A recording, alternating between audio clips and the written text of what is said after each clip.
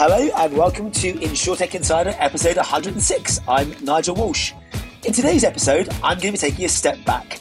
Today we're talking about women in InsurTech. And we're going to be talking about what their experience has been like, what the challenges and opportunities are in the landscape, why inclusivity and diversity is incredibly important, of course, and what the future holds.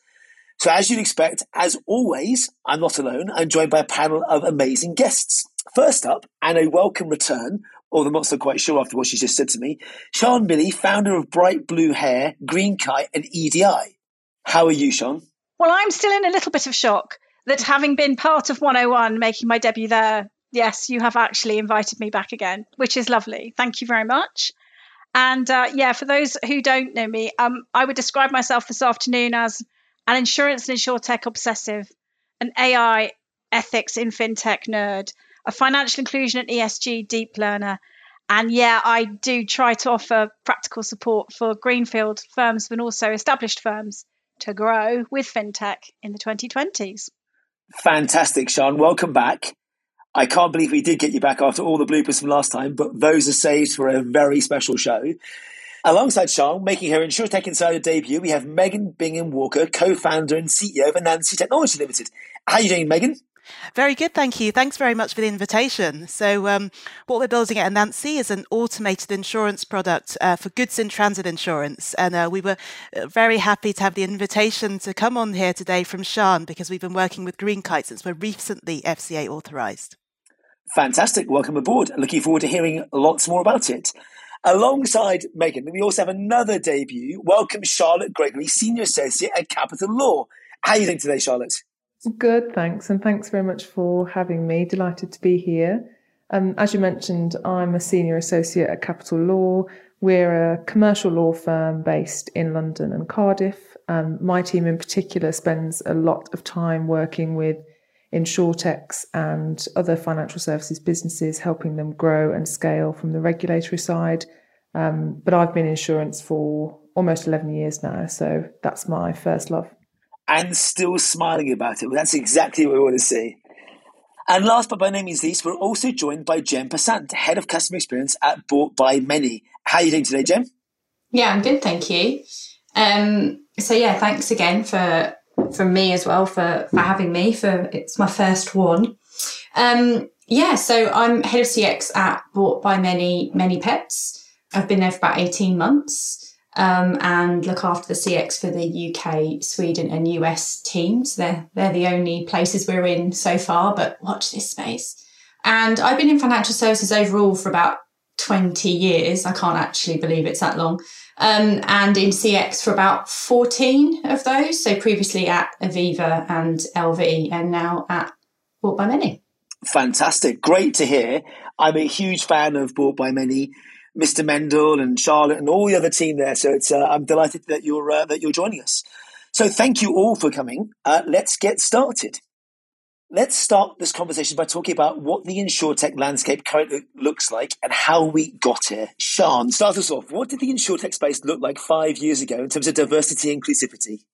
Right, well, the bad news is not that much different to today, in my view, right? There's some good highlights, there's some good spots to focus on. But 5 years ago, so sort of 2016, which actually coincides with the time when I went independent, actually. So from a diversity and inclusion perspective, as I say, not that different to today, actually. If we look at the bits of the ecosystem that actually are quite well represented on today's show, Nigel and team, who's getting the money? Still really low figures, not much diversity and inclusion there. Who have the big jobs? C-suite, functional heads, not much difference at all, actually. Where are the female founders? Well, we're fortunate to have Megan with us today. There are a small clutch of female founders, but, the diversity stats are no better. And in some instances, they're a lot worse than they were. However, 5 years ago, what's different and what's good is that actually diversity and inclusion are actual real topics of conversation. They were not. In 2016, I can tell you, they were They were really side of desk. I mean, it was almost like saying you were a vegetarian to have that kind of conversation. It had very little to do with the business. My experience tells me that in either established businesses who perhaps were slightly more aware, because as established businesses, they had different expectations, particularly from shareholders and institutional investors. But today, let's focus on the good stuff today. Actually, diversity and inclusion are things that you not only have to talk about, you have to be able to measure. You have to be able to have a point of view. You increasingly have to be able to tell that story with data and not just intent or signing pledges, which are all great. They're all great drivers of change and indicators of aspiration, but it's getting a lot more solidified now, Nigel. And I think COVID has really accelerated that. It's really helped, particularly with regard to seeing colleagues as human beings who are not only essential to growth, but who also require us to take care in hybrid working and to think about wellness, not just mental wellness, which again, mental health is a topic that, goodness me, certainly when I first came into insurance in 2008, you never heard it. And I think it's only in the past 2 or 3 years that has become something that it's good to talk about. It's a mark of a responsible business to talk about mental health. So I think COVID has helped us to see colleagues more as humans, which has then also meant that organisations of all shapes and sizes are starting to take employee wellness in all its guises much more seriously. And that has led then to gender inclusive working practices, because actually hybrid working has made lots of stuff. There's been more progress on gender inclusive working practices as a result of organisations retooling for COVID than in the past 25 years, which can only be a good thing. And then I guess from customer point of view, inclusion from the point of view of who are our customers and who are we building our business for, I think it's still a little bit sort of beyond the pale, although Gem and others might say, no, it's actually squarely where we're at in the world of CX now, Sian. But what I do see is that the ESG developments that we're seeing across the piece are going to mean that financial inclusion, but also inclusion of customers in the most broad and widest sense, is again, it's going to enter the warp and weft of running a business and not just be a special topic for the odd special conference. So there's just a couple of thoughts, Nigel. Well, wowzers, this is going to be both a privilege to talk through this one and a challenge, I think, in some instances as well, because I'm sitting here obviously as a middle-aged white man, and I often see myself not as the problem, but almost a group of individuals that are seen as the pale, stale and male, I think Amanda Blank called it out years ago, of the insurance industry. And hopefully it's on all of us, in essence, to do something about and lean in to go change these. And some of the things you've highlighted, whether it's gender, whether it's ESG, whether it's mental health, I do think the pandemic, personally at least, has accelerated lots of these things and made much of the invisible now very, very visible. I was chatting to a friend of mine the other day that's changing jobs because she felt that being a new mum and turning up to calls off camera with whilst breastfeeding a child or whatever else was seen as unacceptable. And in essence, she said didn't feel comfortable and decided to move on. So I think there's so many things that in one place should be acceptable and yet are still seen as either taboo or unacceptable, that we have to change attitudes and so much more moving forward. Let's get some of these other challenges out of the way as well. Gemma, where can it be difficult for women in insurtech? You've been around financial services, actually, to your point earlier, for quite a while. Have you seen this change? And what sort of challenges have you experienced so far? It's a really interesting question, because I did my first head of CX role at Aviva about 14 years ago. And at that point, it wasn't about being a woman in CX or being about a woman in insurtech, because insurtech wasn't really a thing. CX wasn't really a thing. It wasn't recognised as a discipline until quite recently. It was about just being a woman in a corporate environment and in insurance. I mean, I was one of 2 heads of out of a group of 40 odd operational heads of at Aviva. There were other female heads of in other departments, but we were few and far between. And as someone who is very young and it being my first job, I think if CX had been a really established profession at the time, maybe that might not have even happened. I might not have got that job. You know, I just was really passionate about wanting to do something different. And there was an opportunity there. I have stepped out of, I wouldn't call InsurTech corporate per se, but I've stepped out of this kind of world a couple of times and taken breaks and lived in different parts of the world. And for me, this time around, it has felt really different. So I left Aviva in 2015, had a bit of a break, worked at LV for a couple of years, had a bit of a break, and I've been at Bought by Many for about 18 months. And it's partly that it's InsurTech, not big corporate insurance, but it's partly that I think there's been a huge shift. And one of the things that I would absolutely echo from what Sian said is, honestly, not that we haven't been trying and people haven't been wanting to make a difference, but that we were forced to because of COVID. And so the retooling and the different approaches have meant so much more change that have levelled the playing field in many, many ways in different aspects of diversity, whether that's being female or any other aspect of diversity.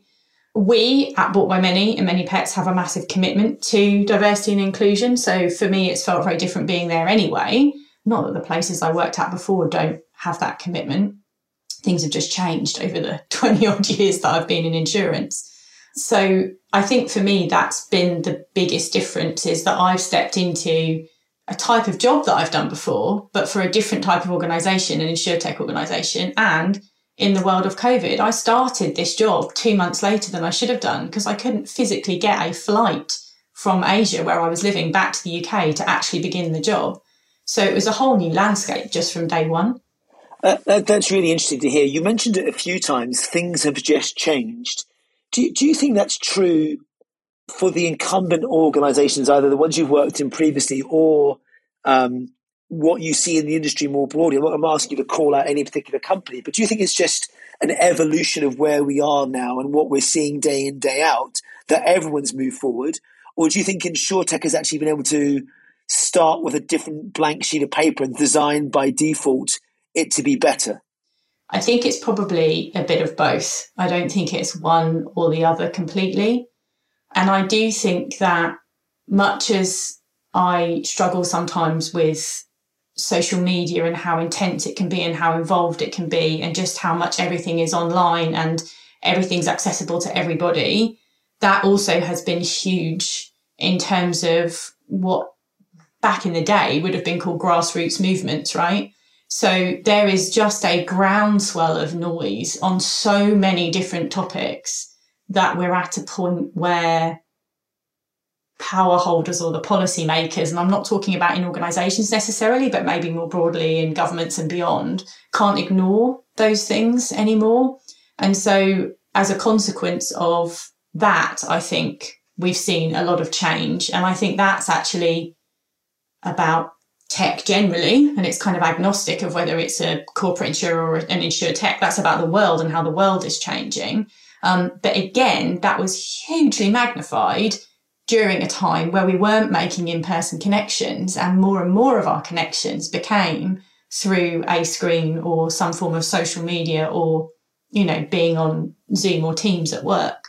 I do think that InsurTechs have a different opportunity when you start anything that seems fresh, which doesn't appear to have the baggage of a 200-year-old organisation. Of course, you have the opportunity to write it from scratch. And at the same time, I think that comes with its own challenges. I'm sure we'll get on and talk a lot more about representation a bit later. But in order to find people who are in the right space to do certain C-suite roles, Sian mentioned it earlier, there are fewer people, maybe there are fewer women who are ready or available to take those roles. And that's not because there aren't enough women who are capable. It's because of a timing thing. If we didn't see that representation 20 years ago, 30 years ago, 10 years ago, when we were choosing our careers, that might not have been a career that we went into, which means it's going to take time. And we're seeing great changes. And at the same time, it's going to take time to start to see the real sense of equality in the C-suite that I think we can see. It also feels like education. I remember I've got a 9-year-old daughter, and I remember showing her a picture of a board of an insurance organisation that happened to be all men, till I think about page 7. And I said, hey, do you see what's wrong with this? And she didn't see anything wrong with it. So I think it's on me and my wife, Emma, and others to help educate why that can't be representative of society and school and things that she's going to be growing up into. So it was really interesting to see that she didn't see anything wrong with it at this age. So we're without question correcting and pointing these things out. Charlotte, let me come to you quickly if you don't mind. How do you see it in the regulatory sector? What's your perspective from where you are? Well, I think firstly, our direct team is quite unusual. We buck a trend in that our team is almost all female, and we have a leader that's female. That's, I think, probably unusual in the legal sector and in broader regulation when we're thinking about insurance. Thinking about what I see in terms of our client makeup, actually, there's still misrepresentation, but women are possibly more likely to be in a risk and compliance role. There's a bit more of a gender balance there. And again, that's interesting to see what the psychology around that might be when we go back to looking at gender stereotypes and, are the risk averse people more likely to be perceived to be women? So a woman might end up in a role that's on the risk side rather than that's fronting the business or a founder perhaps. So there's still definitely within reg generally a diversity, but perhaps it's a bit better than in some other areas of the business and within our teams. But I think it's an interesting point that I was thinking about earlier on, and you've alluded to it, in fact, yourself when you were talking about what your daughter sees. It's a constant challenge for every one of us, whether we're male, female, or however we identify, and whether we consider that we're in a majority or a minority, to really look at our unconscious biases. And that's an everyday challenge to me. And, that's not just about insurance. And that's where I think it becomes a real complicated but important conversation around this benefits everybody. And it's not just insurance. I mean, when I went to the rugby on Saturday and I watched the women's game and they'd given them a pink ball. And you're like, okay, is that necessary? And in some ways, it shouldn't matter what colour the ball is. But we know why it was pink, So it's just a classic example of what are we doing in our everyday lives to challenge convention? And that's not to be adversarial, because, the other thing I think on this whole topic is that, and I'm sure we'll get to it later, we have it's a them and us, and this, we're talking about women in insurtech, but this isn't a women's issue. It's a societal issue. And actually, there are lots of benefits to men. And that's where I think when we start to be able to have those conversations that are perhaps less adversarial, and women finding solutions to what's perceived to be a woman's problem, that's where I think we'll make, real breakthroughs, whether it's reg, whether it's CX, whether it's founders, throughout all of our teams within these businesses, because people will, I think, be more ready and willing to come to the table, even though they know that they don't have all of the answers. So a bit of a convoluted step away from your first question, Nigel, but it was interesting picking up on what you said. Yeah, it's really interesting. And actually, your point you made about having a slightly different team than usual and having a female lead, was that one of the factors that impacted you joining or not? It was certainly a plus point. I mean, I guess I'm lucky in the sense of I've always had quite a clear direction that I wanted to be a solicitor. And okay, I'm sure you've had many a conversation with guests previously where they've said they've fallen into insurance, and as did I. But actually, when I realised what a fantastic opportunity it was in terms of a sector, and then became very interested in insurtech and looking at what was happening there, I would always have been driven to do that come what may, whether my leader is a male boss or a female boss. And in fact, I've never really, luckily, experienced too much direct adversity personally by having male mentors. But it was certainly a plus factor of seeing that female leadership, definitely. It really interesting. And I work for a woman now, a lady called Yolanda Piazza, who's outstanding. There's a reason actually I'm here at Google. And she also works for another lady. Kirsten, who's the president for North America. So for me, that was a large draw to the character, to what they've built and whatever else. So I think it's actually, for me at least, inspirational in many different ways. As in a complete aside, I wanted pink Peloton shoes, but they were only available in lady sizes, which drove me mad. Yeah, so I couldn't get them. So it works on both sides. Anyway, we go off that one. Megan, let me come to you before we move on to the next section. I mean, as a founder, what's been your experience like so far in this? How would you address this from your perspective? Well, I mean, also building on the point that Charlotte just made, so we're already a very diverse team within ourselves. So we are actually 2 female founders. So my CTO and co-founder Anna is also a woman. We're obviously different, we have diversity of race. So we have an intersectionally diverse team as well. We've got people based in some different countries as well. So, and I think definitely, we're recruiting at the moment, and I think having a diverse founding team has certainly encouraged a really high caliber of people to actually want to come and join us and work with us. So, that's been a really, really encouraging to see. But then when we look outside of our organization, similar, I think, to what some of the other speakers were saying before, we're, really privileged to work with, strong female founded organizations like Greenkite, for example. But, obviously when we come to our discussions with investors and with capacity partners, then we are speaking to a much more traditional, older male audience. So, but, obviously we're not the only insurtech in this, I guess, in that sort of, in that basket. We're also inspired by, many of the other insurtechs who've gone through a sort of a similar journey. And, we're very inspired by the other diverse teams that we're seeing coming through as well in the market, in the marketplace. And, so for example, InsurTech UK has recently established a diversity and inclusion subcommittee, which I'm part of, because a lot of insurtechs, really want to take diversity and inclusion very seriously from day one, so that you can really, as Jem mentioned before, embed that into sort of the DNA of the business. When you're at that early stage, as that becomes part of your culture and your ethos as you grow, because it can be very difficult, a few years down the line to try and sort of reverse engineer that. It needs to be something that you're thinking about as you build from day one. But I think the other point I really wanted to say, I really like the point you made before about, I think it's so important that it's not just about women and, making the case for diversity, as it were. I think we need to have everyone around the table, of all sort of walks of society, because as Charlotte mentioned, it's a societal issue. So I think that it's really important that, you're part of this discussion as well today.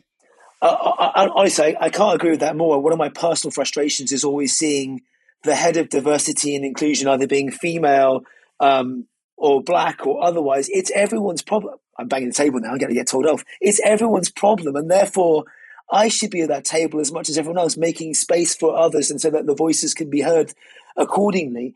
I was just going to say, the other thing I was going to say was, I don't think I've ever heard of a female CTO co-founder. So that truly is a first, Sean, unless you can think of or name any others in the insurtech space. And I've seen quite a few fintechs over the years that, I don't want to say have toxic culture, but have a predominantly male. And your last point about embedding it and designing it from the outset, I think is critical. Unless you think about that from day one, I think it's really hard to course correct going forward. It doesn't address, of course, all the challenges around access to talent, which is a huge issue regardless male or female today. But unless you design by default with that baked in, then I don't think you're going to have much success going forward at all, or it's going to be a lot harder for everyone to get there. I think that is a change from 5 years ago, because you asked earlier whether you thought that InsurTech had started off, I can't quite remember the phrase you used, Nigel, but whether it was a sort of conscious decision to disrupt that part of the established order, the cultural stuff. I don't think it was part of the plan at all. I think every single egregious cultural failing that you could find in an established business, you could find them and new ones of their own in pretty much every fintech and insurtech as standard, because actually the disruption wasn't about culture.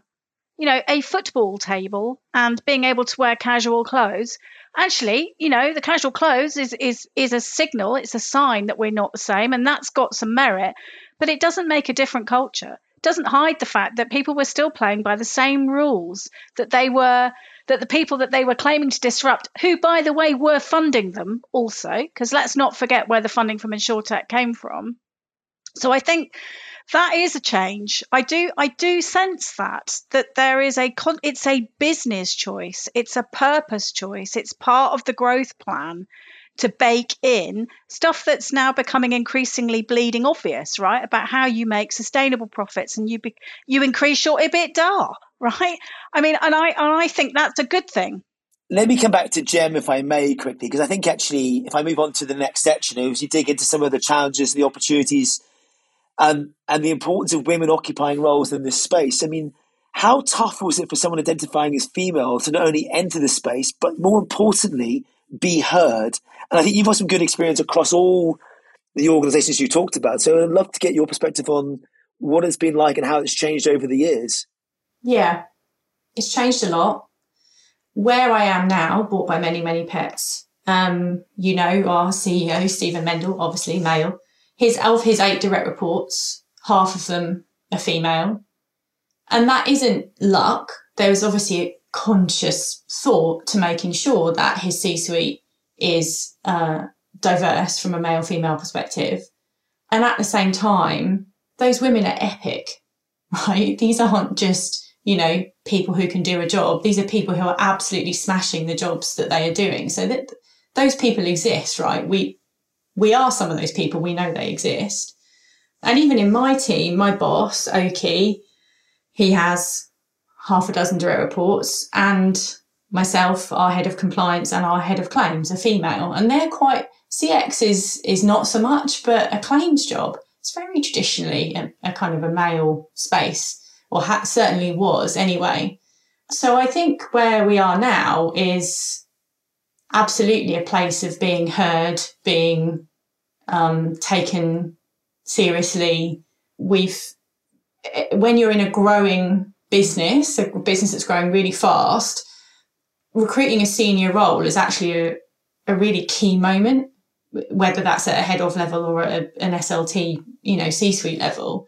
And so, that's been consciously done. We've been hired because they absolutely want to buy what we're bringing, right? And they know what they're getting and we bring it. If I think back to becoming a head of for the first time 14 years ago, my process to get there, and this wasn't about the organisation I was working at, it was about the sector at the time. Let's be clear about that. Any organisation of that size I was working at, I would have had the same experience, absolutely hand on heart, because I knew other people working at the equivalents, right?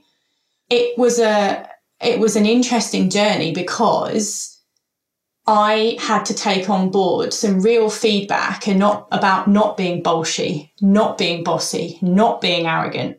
And I had to put all of that stuff that makes me great at my job in a bit of a box for a period of time to prove that I could play the game, so that when I became a head of, I could open the box and say all the things that I've been trying to say for the 3 previous years, right? There's definitely a point where it's allowable because you're in a shape, in a role. We've put you there, and so we're allowing you to say those things now. Now, I think that still exists to a point.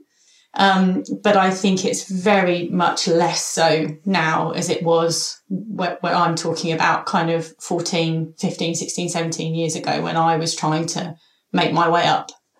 It's really interesting. I think your point about being heard, though, and the change over time. I haven't heard the word Hoffs and Doffs for a long time, so you've brought back a smile to my face with Hoffs and Doffs. I don't know what that means, by the way. That's a new one to me. What does it mean? Go on, Jem. Did I even say that? You said Hoffs, and I knew what head of was. Yeah, heads of. That's super old school corporate speak. So heads of and directors of Hoffs and Doffs. Okay, thank you. You can't go wrong with an acronym. So sorry, not at all. Try not to do that. That was all my fault, by the way, Jem. Don't worry at all. The other one about other imbalances, and maybe I'll come back to you on this, Megan, is who gets to speak about InsurTech. Jem talked about claims being very much a male-orientated world of old. Have you seen that as a female founder? Have you seen this, people not expecting women to talk about these areas that are traditionally male, or have you not encountered that at all? Well, we don't really know. Well, we don't really come from an insurance background, so we wouldn't have necessarily know that women weren't allowed to talk about this sort of thing. So I guess that's one of the benefits of being an outsider coming into the industry. But actually, saying that, we are just in the process of appointing a third-party claims administrator, and we had the call with them, and it was 4 men who all looked pretty much the same. So maybe you kind of get instilled in these things as you meet people. But didn't that make you feel like this is ridiculous? How do you not look or sound or even at least make an effort to be like me? I think we pick our battles at the moment. As a startup, we have, there are so many hurdles to overcome. And, I think it's, obviously we want to be fighting the fight, everywhere. But I think we're just focusing on making our business, sort of a diverse place to work. And then we just have to work with the third party partners that are really going to help us move to the next level. So, for example, with that process, we did speak to about 3 or 4 different companies. We actually did have 2 of them were represented by women, and I think 2 of them were represented by men. But unfortunately, in that case, we did go for the male, the male-oriented company, just purely based on merit. And I will caveat my comments as well, to be fair with, that I will always hire for talent and capability first and foremost, because we want someone to do the job as best they possibly can, right? But by balancing it to make sure that you give everyone equal chance and you end up with the organisation design that you set out to do in the first place. I see, Sian, you're about to give out to me.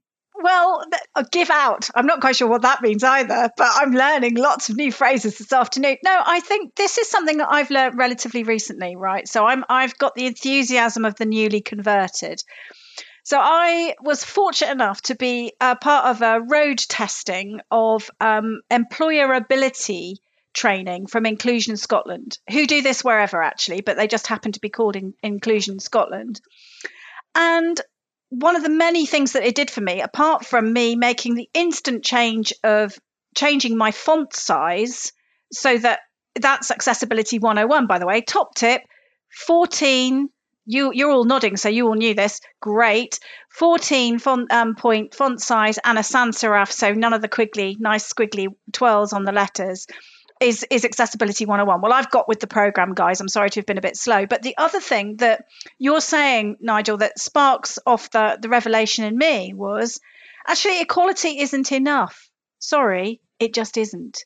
Equality is not the same as equity, right? So what does that mean? Because that gave me a headache when I was first thinking about it. I really had to think about it. And the image that the Inclusion Scotland used to kind of help us to understand this was there's a wall and it's one size, and there's a tall person, a very small person, and a middle-sized person. Now, in order to get to the point where everybody can see over that wall, you can have a box perhaps. But the point is, equality says everybody gets the same treatment regardless of whether they need it or not. The tall person does not need a box. They just see further over the wall, right? Equity is about saying the person that needs the box to stand to look over the wall gets the support. And I think that's where we're at with diversity and inclusion across the board. And I include financial inclusion in there as well for underserved and overlooked customers or vulnerable customers, whatever language we want to use. So I've had this moment of understanding, no, equality is not enough. Sorry, we're beyond that. It's equity now that we need. And what that means is we can't just wait for for stuff to happen. And by just waiting, I mean company policies as well. I think we need more than that. We need the drivers that are going to really make firms and individuals change what they do. And some of that is regulation. Some of it is market forces. Here endeth the sermon. Amen. And I agree with you, by the way. And I think Sarah, before she left, always used to talk about being invited to the dance and asked to dance, or getting the invite versus actually being asked to actually dance. And I think it's only until you start breaking it down and start having the conversation that we all start becoming more aware of it. I was talking about financial inclusion to someone this morning, and accessibility to lots of products and whatever else going forward. And even down to the extent during one of my training videos that I watched when I joined here, if you're a left-handed individual, you'll take a photograph on your smartphone, and more often than not, it used to be upside down. So why, for a large percentage of the population, is the photograph upside down? So one of the things that we do around design and experience is making sure that, regardless of whether you're left or right-handed, that it all comes through and that you do have the same experience at the end of the day, rather than making sure you're sending the wrong things through. Charlotte, you were nodding away and smiling. Do you want to jump in? Well, I am a lefty and I did not know that, Nigel, so I'm very pleased to hear that.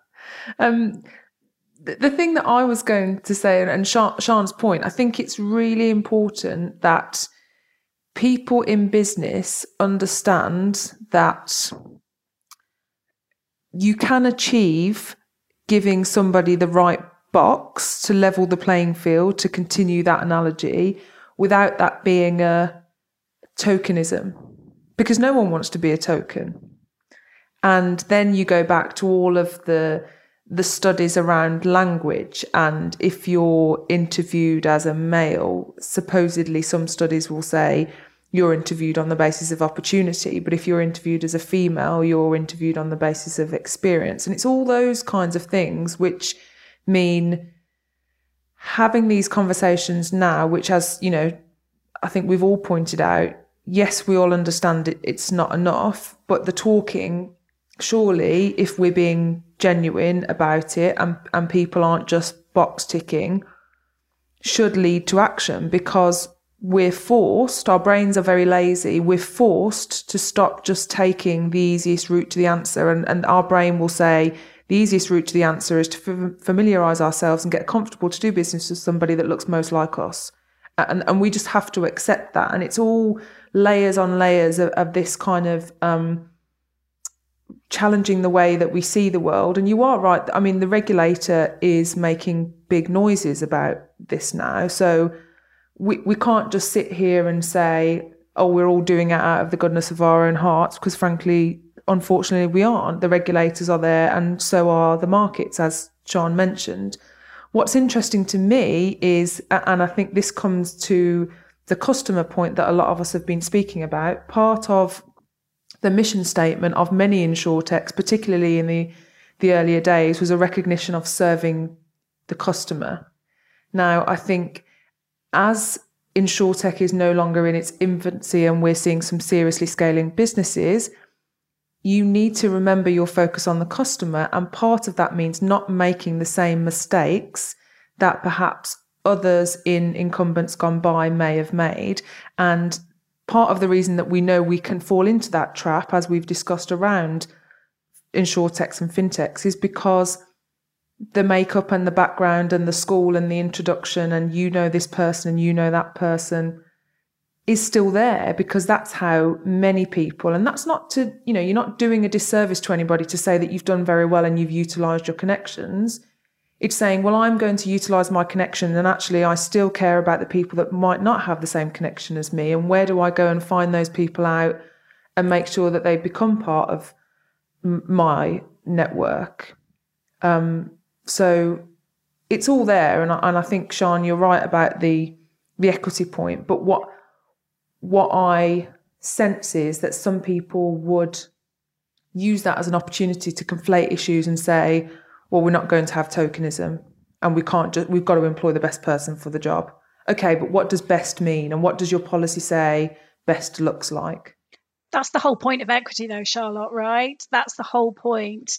That it's a level playing field is all anybody wants. But in order to level that playing field, equality isn't enough, right? It's always going to be about the person that's best placed to do the job, providing the recruitment process is designed properly, providing the language describing the job is described in a way that's inclusive as well, and not constructed to get the either inadvertent or advertent end result. Just really briefly, Nigel, I just want to say to you, Charlotte, you know that research you were talking about the different kind of conversation that female founders get with VCs than the male founders.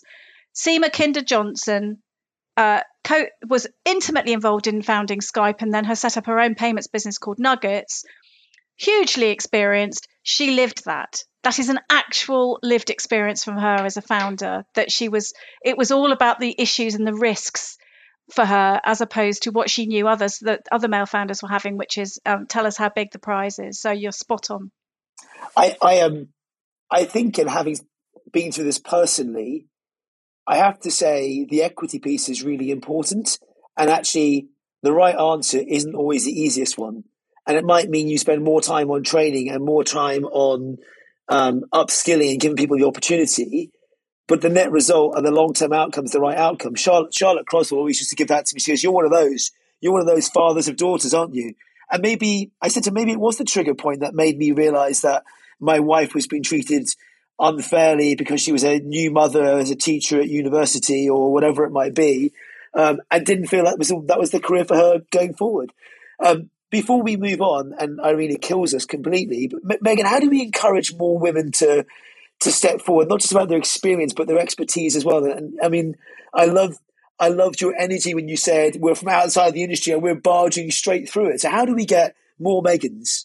What was your trigger? I mean, we just got really passionate about, the customer really. So, what we could do, we come from more of a sort of fintech background. So what we could do with our expertise and our passion for automation and for having a much smoother customer journey, which is the data enabled, and how we could bring that to the industry. And, really, I think there are a lot of women coming into the industry. We are seeing, new female founded startups, diverse startups, in InsurTech all the time. But I think, the obstacles they come up against are the one that Sian just mentioned. So, when you go to investors, when you go to capacity partners, and, I think, you are going to have to overcome that, I guess, the impression that people, look to male founders to have these big visions, big ambitious visions, and they ask them to sort of, really talk about how big the prize could be. But as a woman, you are getting slightly different questions that you're having to tackle, much more about the risks and the things that could go wrong. And, and that's what, all of these founders really have to overcome to really believe in their vision, to stick with and to really, help to bring that to get the right people around themselves to bring that to fruition, really. I couldn't agree more. We're just going to take a quick break and we will be back very shortly. What if you could reimagine payments for the insurance industry? What if you didn't have to rely on old complex payment services and infrastructure? Instead, what if your payment provider could help create a user experience that actually stands out? And when it comes time to pay out a claim, it can do so instantly to millions of bank accounts across the UK, Europe, and North America. Trustly are leading the charge in unlocking the open banking payments revolution we are seeing today. Their open banking platform redefines the speed, simplicity, and security of payments for more than 500 million consumers across the globe. Visit trustly.com to read more about how they help insurtech companies make payments a key part of their digital-first approach. Looking to sharpen your competitive edge when it comes to design? Join hundreds of subscribers using 11FS Pulse to solve their users' problems and get to market faster. Discover over 4,000 user journeys from global brands like Revolut, Curve, and Soldo, and learn how to design winning customer propositions with our expert analysis. Get started today by visiting bit.ly/getapulse-demo. Welcome back. Let's get on with the show. So looking to the future and building a better one, this is the topic for our last section. I guess the question here is, why is it so important for women to occupy all types of different roles in insurance and insurtechs in general? Charlotte, can I start with you? I mean, it seems like a moot question, really, doesn't it, given what we've just talked about? Yes. The reality Let's is... leave it there. Yes. I'm going to go now, Nigel. Yes, it's a moot question. The end. Yeah, thanks. The reality is diversity of thought in all its guises produces better business results. And apart from the fact that it makes work a nicer place to work, if you have that diversity and you learn about different people and different cultures and different backgrounds and everyone brings something to the table... Brutally, if it makes business more money, I don't understand why they're not all for it and jumping all over it anyway, is the cynical view. And I think we just need to get over ourselves as a society and accept move away from our hang-ups about why we might have done things incorrectly in the past and just focus on the looking forward. But again, that's not just down to what the flexible working policy says, for example. It's cultural change, part of it.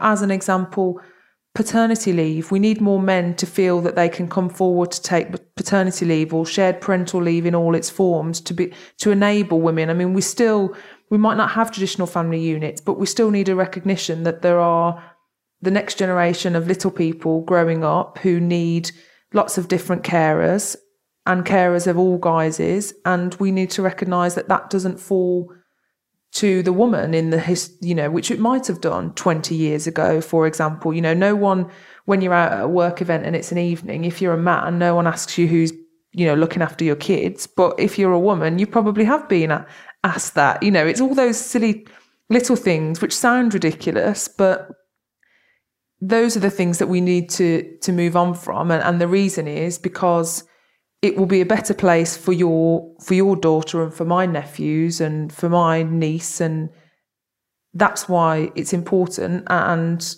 if we're looking at the regulatory aspect of it, it will be a better place for the regulator, and the regulator will be happy with you.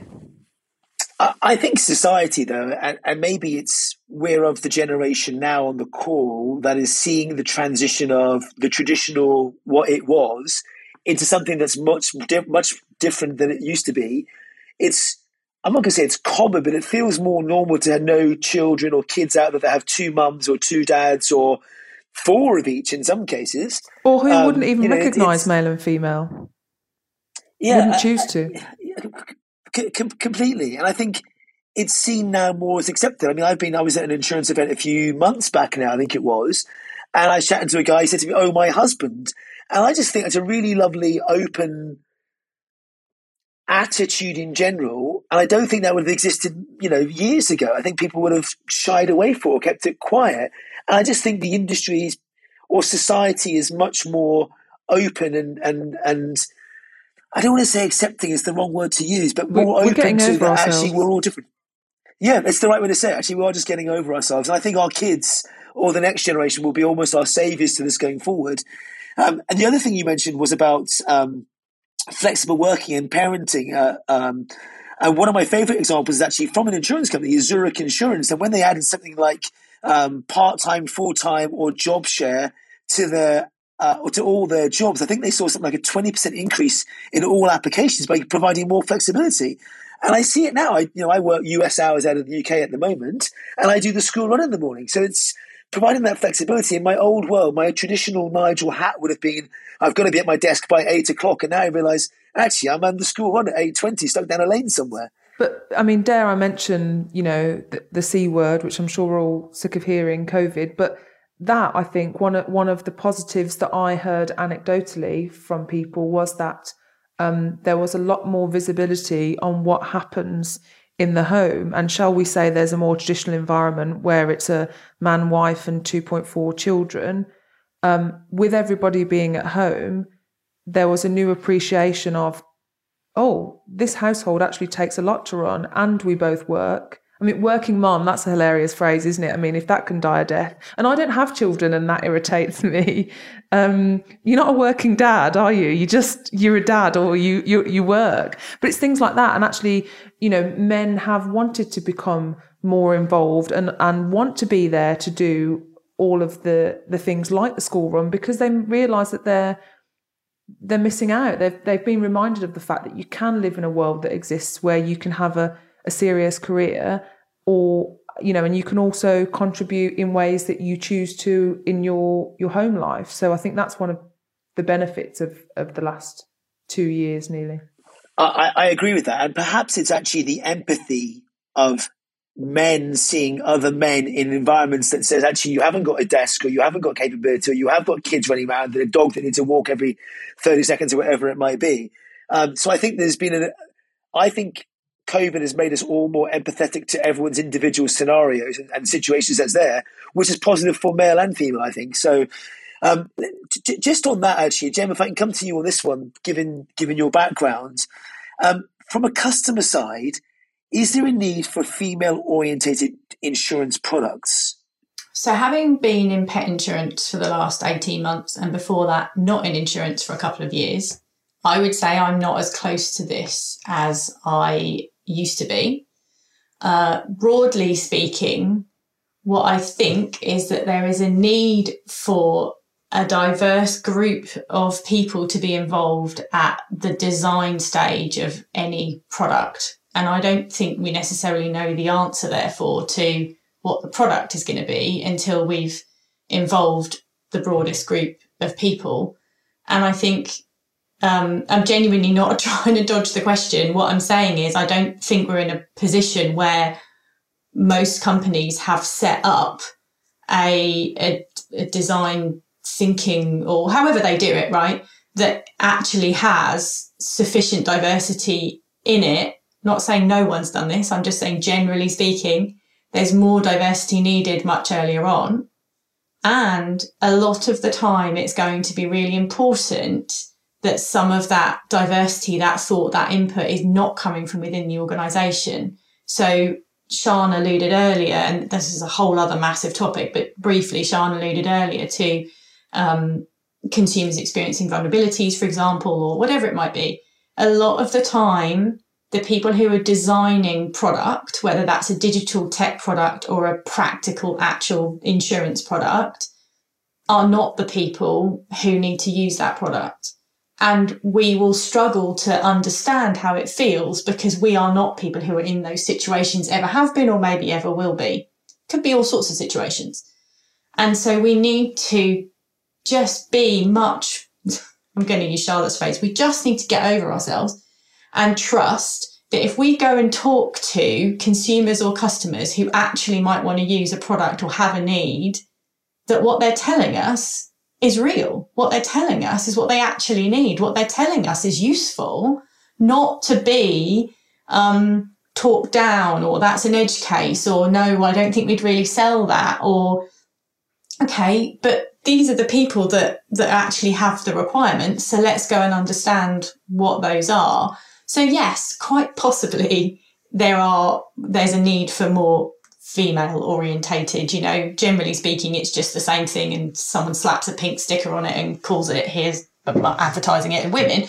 Oh, we'll come back to that point. But I think it's more about understanding actually what do people need. And I think that has changed quite dramatically in the last, again, couple of years. I can't believe it's been going on that long, but because of COVID and everything else, that people have different requirements, different needs, different lifestyles. They don't drive their car so much because they're working from home, or their income isn't as robust or has the longevity that it used to have. And so we need to think about how we can be more flexible in all kinds of product design, but also in all kinds of support or ongoing processes that we apply to, whether it's insurance, other financial services, or any other kind of product. We've got a lot of catching up. We being everybody, all organisations, all types of products have got a lot of catching up to do, I think, in terms of actually engaging the consumer in what they need. Well, what you're saying, it sounds to me like unmet customer needs, and the needs you have to solve for are male, female, or all, but you should understand your customer first and foremost and design accordingly for that. I think, yeah, that's much more succinctly put than what I said, but yes, that is what I'm saying. And I think it is a mistake for us to be quite as rigid with our bracketing or boxing. So as Charlotte said, somebody might not want to identify in any particular way in any type of category. And, imagine when all those forms that you have to fill in, where you have to talk about how you identify in all kinds of different ways. And in some respects, that's really useful and important when it comes to, for example, understanding the diversity and inclusion of an organisation and getting to a place where people are comfortable enough to share that, even anonymously. When it comes to kind of servicing for customers, actually recognising that things aren't binary or black and white like they used to be in terms of ticking boxes or filling forms is going to be one of the really important parts of understanding how we design for what people actually need and how they need to use products and services in a different way now. Nigel, can I just add something in there, if it's all right, just to say, totally agree with getting over ourselves as insurtechs and innovators actually in any firm, and actually practicing what we preach and being customer focused rather than just doing research that then gets ignored and not turned into real stuff. As Jem has very eloquently described, actually, for me. But there's more to it than that, isn't there? Because there's structural inequalities here that come from the way that society has been built and lived over many years. So whilst I totally 100% agree, let's do the right job by customer and really listen and be really clever and really innovative to meet unmet or unarticulated or badly understood needs. Let's also recognise, we could be sat here having a conversation saying, why are there not more female homeowners? Well, that would be because until 1979, you couldn't actually take out a mortgage as a woman on your own. You had to have a man and your husband to sign off on that, right? So that's an example, I think, of where, let's not forget that there are structural inequalities here that are shown by, also shared intersectionally, particularly through race as well. That mean, that people are at an instant disadvantage, particularly women, because of the workplace patterns that we've all grown up with that are now having to change because society's having to change, right? We can't ignore those structural inequalities. And that's where the equity piece comes in, I think, for me. I was going to share another experience, and again, a personal one. You're learning about my life today, folks. I actually came across this from my mum when my parents got divorced. So when mum went to get a new mortgage, and she'll never listen to the call, so she won't give out to me. But when she went to get a mortgage, they weren't designed for a woman who'd been married for 35 years and then wanted to go out on her own and start again from scratch. Never mind be able to sign for it, but just no idea where to start. And I think now there's a whole series of products, which is where this question comes from in theory, designed specifically for those unmet needs. If you spend 35 years in a marriage and you're now coming into a situation where you have to go out on your own and you have no other choice, what do you do? So it spent hours and hours of time with my mum and I and others trying to work out how we got something that just was, I'm going to say, alien to her entirely. It wasn't designed in the right way so that she could understand what her options were as someone that never dealt with it before. So that's for me, it's almost a decade ago now, I think, actually, but that's for me when I first started encountering this, and I never really thought about it before that. Megan, what's your take? Have you got a perspective on a need for female-oriented insurance products specifically? I mean, our product isn't oriented to females at all. So I can't speak from a personal basis. I mean, I think the whole sort of concept of sort of painting it pink is, it's more of a sort of a lazy a way of sort of trying to tick a box. And I think it's because there isn't really a genuine feeling behind it. But I think on the other side, done very well. It obviously it's about looking much more broadly at your consumer base and trying to target your products much more appropriately. So, it's like a spectrum really, in terms of, how you can, position your product and how you can market it effectively. I agree. And actually there's a whole host of examples on the sister show here, Spotlight. They've spoken to a whole host of remarkable women in fintech. So Selena from Black Girl Finance, Alexandra and Jessica from Bank Like a Woman and the Hilda Project, and so many others. I mean, the UK has had examples in the past. I'm going to say it and get people's perspectives. I mean, you've seen previously things like Sheila's Wheels and Diamond Insurance. Are companies like this doing more damage than good? Charlotte, can I come to you on that? I'm going to give the lawyer's answer and say it's not as straightforward as that. Because if the company's genuinely servicing an unmet need, then there's a benefit to the product, to my mind, if that's truly the case. If, and a lot of what we've been speaking about around finance more generally, so I remember going a few years ago to looking at the results of a study just on that point, saying, traditional marriage breakdown, there was a whole retirement pension gap for many women who had gone through that traditional household model, got divorced, found themselves that they were going to be in massive pension deficit. So all of those real issues around money and who deals with it traditionally, and, does Theresa May put the bins out or not, that kind of, from the extreme to the trivial has a factor. But we also need to, my point there that I was coming to is marketing can be a genuine change that's needed. And if you're changing your marketing basis because you think there's a genuine product behind it and it would be more attractive to a certain type of person. And I mean, look, I'm not a marketing expert, but I recognize that, you know, men and women, when we're looking at it in that kind of binary traditional way, will be marketed to differently perhaps. But if it's just there to be a slogan or something else, then no, I don't think there's any point to it. So you've got to be really thinking about the purpose behind your product. And if you're only marketing it, I mean, there are some things, you know, actually now we can't necessarily do that anymore because it wouldn't be seen as equal. And actually, I think in today's world, if you said, right, I'm going to design a new product and I'm going to target it at women, well, what about, you know, non-binary people and people who identify in different ways? Then you get, you know, am I cutting off a whole market potential, you know, my whole a part of my customer base who actually, you know, if we look at those communities, they will again face more adversity and be even more marginalised. So, you know, it's fact and degree there.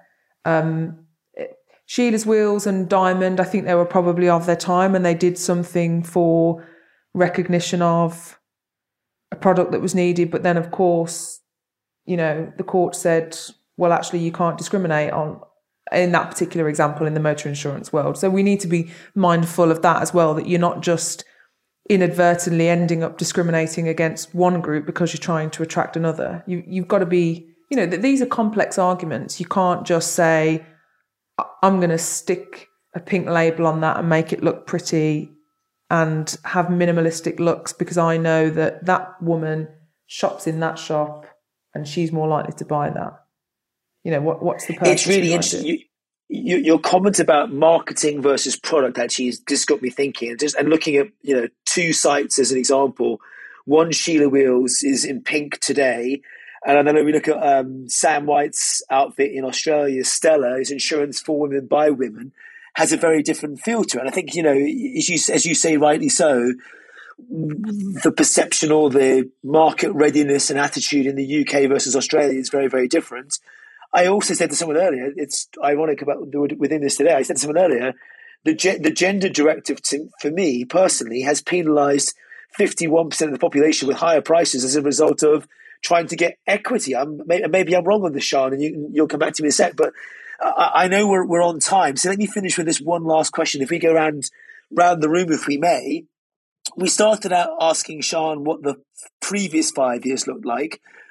What are we hoping to see over the next 5 years? What's our ultimate goal here? Megan, can I start with you? I'm not sure that's fair, but let me start with you if you don't mind.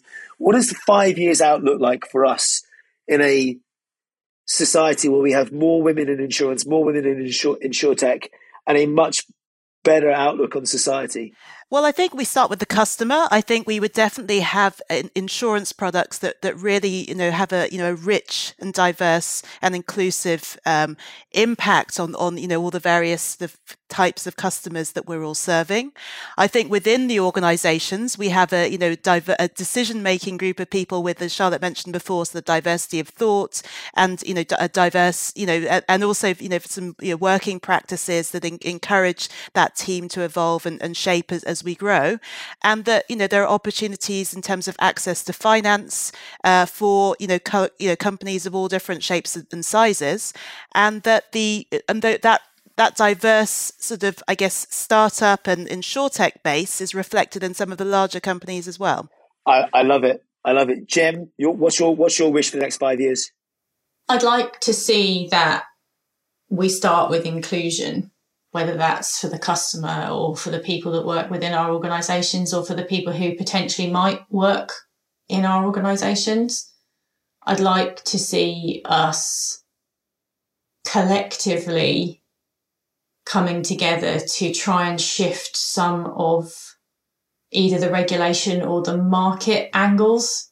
So, for example, something like getting rid of the poverty tax, that's not going to happen until either a regulator or the people in the market come together to try and shift it for me, I think one of the big things that we can do is we can work together in non-competitive ways to talk about what inclusion looks like, both for customers and within our organisations. Although I think within our organisations, we have more control over that independently, individually.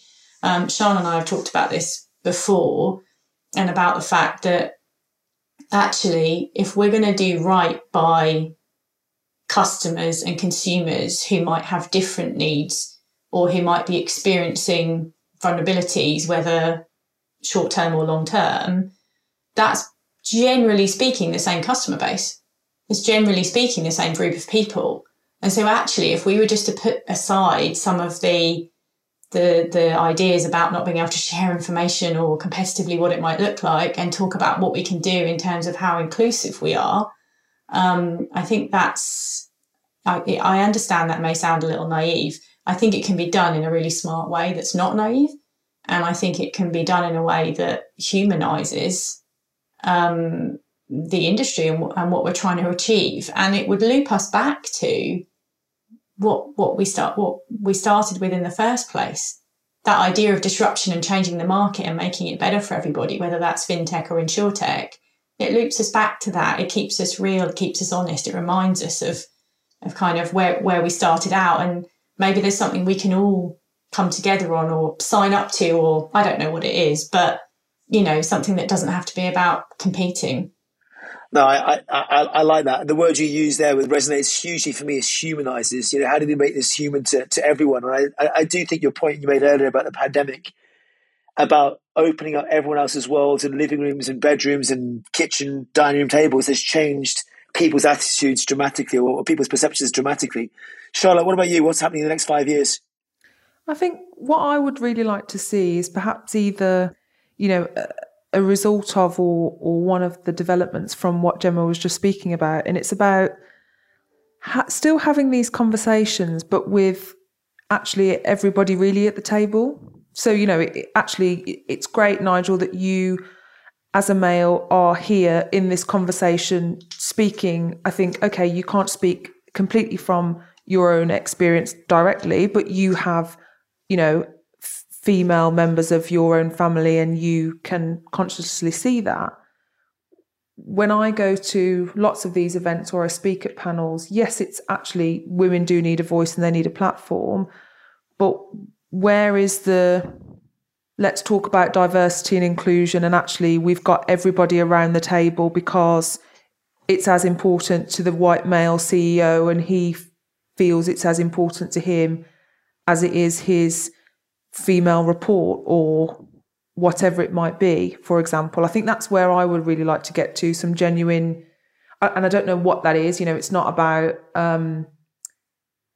diluting the space that's already small for somebody if you're a woman or you're not white or you don't subscribe to a particular gender. Actually, the white middle-aged middle-class men need to buy into this conversation now and really need to buy in. So Nigel, but that's how it will work. You will tell your friends. And unfortunately, my poor husband is a big experiment of mine on all of this because I constantly challenge because he's in the majority. And I said, but what about that though? And actually, would you talk to your friends about that? And you just, it goes back to that unconscious bias point. Most people aren't ill-meaning in most scenarios, but let's recognise actually that we can do more if we just sat and used our brains that can be very clever when we want them to be. I'm not going to comment on your husband's experiments, but I agree with your sentiment without doubt. And before that, I'm not sure this is a wise move. Sian, I've given you the most amount of time to think about this because I know you're going to come up with something outstanding. Where are we in 5 years? What do we do? Right, okay. So actually, it's really heartening, isn't it, that I think influential opinion formers like yourself personally, Nigel, and 11FS have gone out of their way to not just talk about equality. That should be a standard. There should never be an all-male panel, although I'm quite in favour of all female panels until there is true equity, right? Your experience today will kind of dictate whether or not that becomes something you do more of, Nigel, right? So I think, it is you and the whole ecosystem of influence shapers and formers are still obsessed and hooked on the drug of mostly male founders. As we've discussed, there are all kinds of reasons for that, and mostly male functional heads. And actually, given the importance of AI and machine learning to modern day insurance and insurtech, right, the diversity stats there are even worse than they are in insurance. So if you can't tug those, they're another ingredient for a lack of diversity in product design, but also in internal cultures. So those are really important things that I think that we need to actively address, and influential people like yourselves can do that by consciously saying, we're going to have diverse conversations and we're going to have not the usual suspects. Don't talk all the time about unicorns. Talk about the real people, as we have on this panel today, the real women who are actually massively important parts of that insurtech ecosystem. But they might get, I'm sure they are on panels and roundtables, but not as much as the other types of speakers that we're used to. But my main point, Nigel, actually is you kind of sort of the way that you talked about the change over the next 5 years. I think you're really quite optimistic, and you made it almost sound like it was going to happen. I, on the other hand, am slightly pessimistic, and I want to say the changes that I think all of us on this call want to see are not going to happen without us fighting energetically, but cleverly and inclusively, as Charlotte's saying, to make it happen. So I don't think it's inexorable. And I think there are three things, though, that bode well. Okay, so the first thing is employee activism. Our colleagues are just simply not going to put up with this shit anymore. I think employee activism is a really strong force for change, and therefore we should all go out of our ways, a way to encourage that. I think the activism around rebalancing who gets to write the algos, who gets to engineer the products, who gets to be a data scientist. I think, again, that is not going to be left to chance, because quite frankly, we've learned the lessons. If you leave it to natural organic evolution, we're going to be here in 150 years. And the nature of AI and ML in today's world is just too impactful. It's just too important. It just makes real people's lives too hard for it to be left to chance. So I think that's another bright spot. And my final bright spot is ESG, and particularly the S. So everybody is going to be scored on the S. And the kind of internal cultural things that Jem talks about so eloquently, you're going to get scored on it, mates, and it's coming around the corner very soon. The kind of stuff that Charlotte's talking about as well, and Megan's talking about with regard to how insurtechs are structured. Yeah, the regulators, kind of getting with the program now and working out we can't just wait to have the same level of scrutiny and support for you when you get massive, because that's 5 years of activity effectively, to my mind, below the radar. So I think those are the three things that, the three bright spots, the three developments, but it's not inexorable. And just like we're not living in a post-feminist world, we're going to have to be active participants in making the change that we want to see happen. I couldn't agree more. And I have to say, I thoroughly enjoyed this debate. I was excited and nervous about it. In fear of getting it wrong, which you kind of highlighted at the very beginning. So thank you for that. But I think that's the important point, right? The important point is, if we're afraid to have the conversation, either male or female, we'll never get anywhere. So I don't normally sum these things up in any way, shape or form. I was just going to say, I think there's some good examples out there from people like Eileen Burridge, who will point you online to female investors. I've seen some good stuff from VCs that won't invest unless they've got a diverse board or team. The comment about everyone at the table, I can't stress that enough. It's not good enough just to have all men or all women. And you and I won't agree on this, Sean. I won't speak on all male panels. And equally, I would rather have mixed panels in every opportunity possible rather than having all male or all female. But that's my personal preference. And I think the last thing, and I think you've all said it, is actions speak louder than words. Don't be afraid to have the conversation. Go hire the right people to do the job in the first place. Design your organization with purpose. So all the things that we've talked about, I think, are really, really strong and important. There's some good examples, but they're not. Sean, to your point, we're not going to get there unless we're deliberate about it. So let's be really deliberate about where we wanted to go. Look, really, really good debate. I've generally enjoyed it. And as I said, I was also nervous. So Thank you all so much for joining me. Where can we find out more about you? Sian, where can we find out about you? Okay, so you can find out about my work at Green Kite on the website. You can find out about me and the other things I do at Bright Blue Hair, my LinkedIn profile. Megan? So you can find out about me. So my company is Anansi, and our website is www.withanansi.com. Fantastic. Charlotte? You can find me, Charlotte Gregory, on LinkedIn, and you can also look at my profile and my firm's profile on our website, Capital Law. Fantastic. And last but by no means least, Gem? You can find out more about me at Gem Passant on LinkedIn, and you can find out more about Bought by Many and Many Pets on our websites. And you'll find me and Sian fighting on Twitter, probably somewhere about e-scooters or something else. So at Nigel Walsh. Thank you all for listening. If you like what you've heard, subscribe to our podcast and don't forget to leave us a review. It helps to make the show better and helps others find the show too. As always, if you want to join the conversation, find us on social media. Just search for 11:FS or InsurTech Insider. Find us on Twitter at InsTech Insiders or email podcasts@11fs.com. Thanks very much. And as we said, be deliberate in our actions. Goodbye.